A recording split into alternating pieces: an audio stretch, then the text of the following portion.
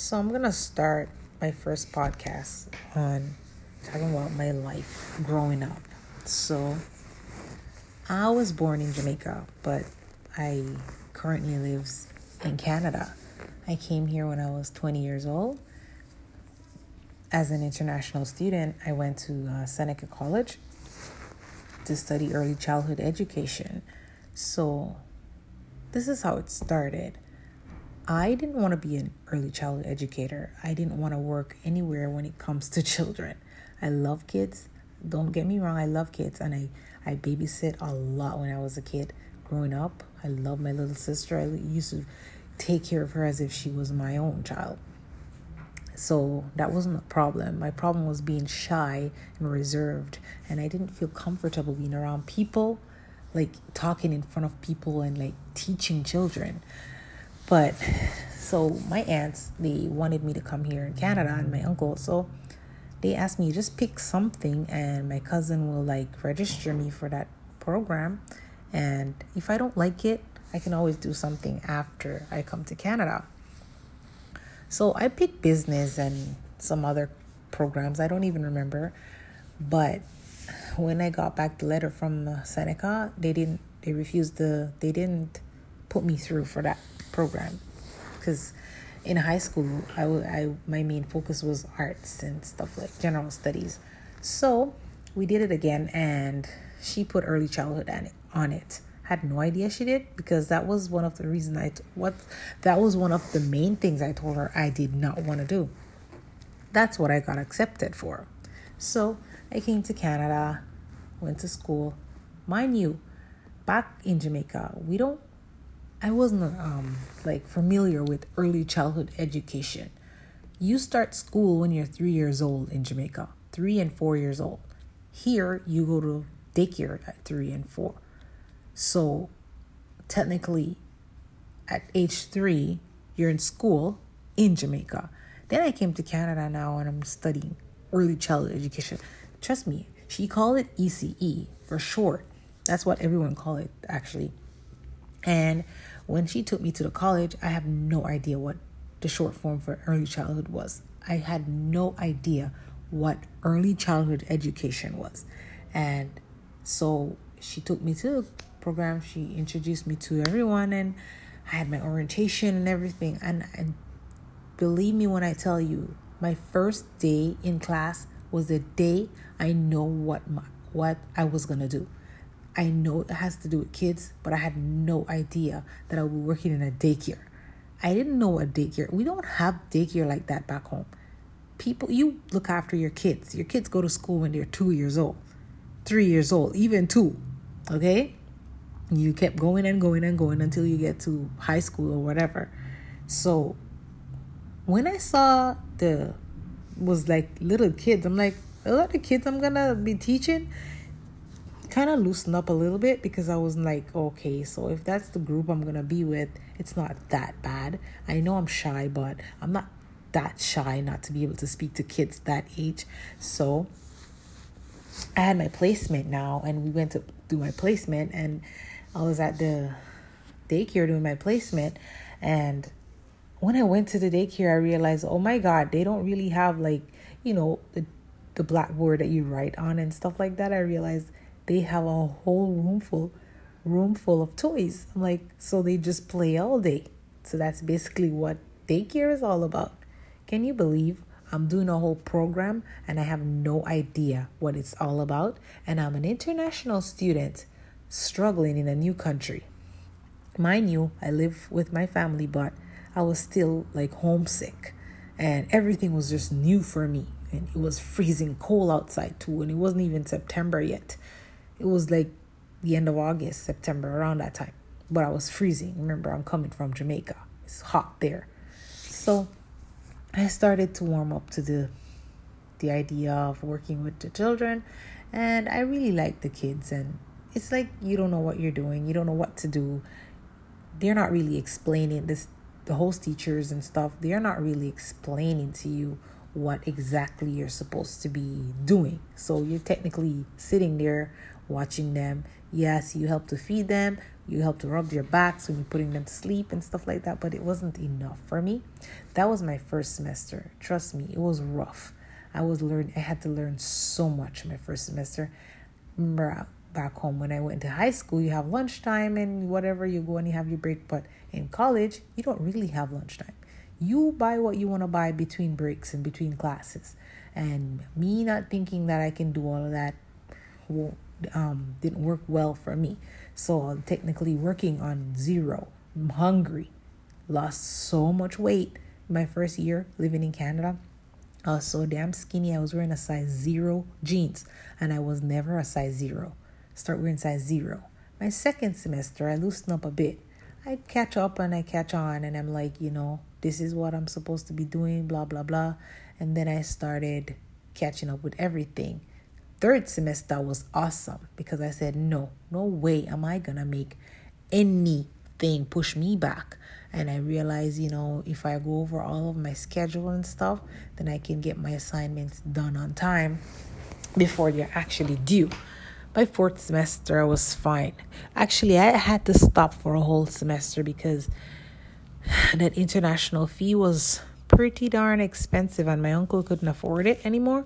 So he's like, you're going to have to stop going to school and yada, yada, yada until I'm going to have to try and see if you can get your PR here without having to go to school. But then he spoke to the lawyer and the lawyer said, no, I'm an international student, so I have to finish school in order to get my PR. So they gather up some funds with the family and they paid half of the fee. And he gave me a credit card to pay the other half. And I paid back the credit card. So after that third semester, I was able to work. I got a job at Walmart and I was working part-time, but I was working a lot of hours because I was really desperate to get away from that place. And, I was in a dark place at the time and I just wanted to get on my own 2 feet. And I absolutely hate asking people for anything. It kills me when I was here and I had to ask my uncle for money to buy textbooks and stuff like that. And, I could tell he's upset because he's paying the fee and then he paid for me to come here. And then there's other people that could help and they're not helping. And that's what he's complaining about. And I just felt bad. I don't like asking anything. So whenever he'll give me money for the week, I'll just save it and I'll use it to pay for my textbook. But if it costs more than the money he's giving me for the week, then I don't have a choice but to ask for it, right? And if I want to pass these classes, I need the books, even though majority of the time all we do is read 2 chapters from a whole thick 100 chapter book, but it's whatever. Anyway, that time when I had to pay for my schooling, I was fine. I was happy to do it. Actually, I was excited. I get paid at Walmart and I would just take every cent I have and bring it to school and pay down on my tuition. That receipt was so thick, it looks like a book. And the lady was like, wow, you have a thick receipt here. Like, yes, at least I'm paying for it. It's cash. I don't care. My last semester, when I see the bill and it was like $2,000, I almost fall out of a chair. I was so happy because I was being paid $5,000 every semester. It was very expensive at that time because that was like 2009. And that was too much, So I did my best. I struggled through school and I work. After I started working at Walmart, though, I was good. And that job really saved my life. Trust me when I tell you, depression is not something to joke with.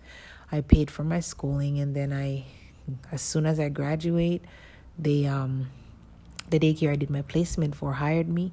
And I wasn't really happy there. It was just, that daycare was just too much. It was way too much. And I was not going to make that my first and last job. So I did supply there. And then I got a full-time job at a daycare downtown and I took it and ran with it. I stayed there for almost 8 years before I moved to another daycare that I'm currently working at right now. And so far, so good. I can't complain.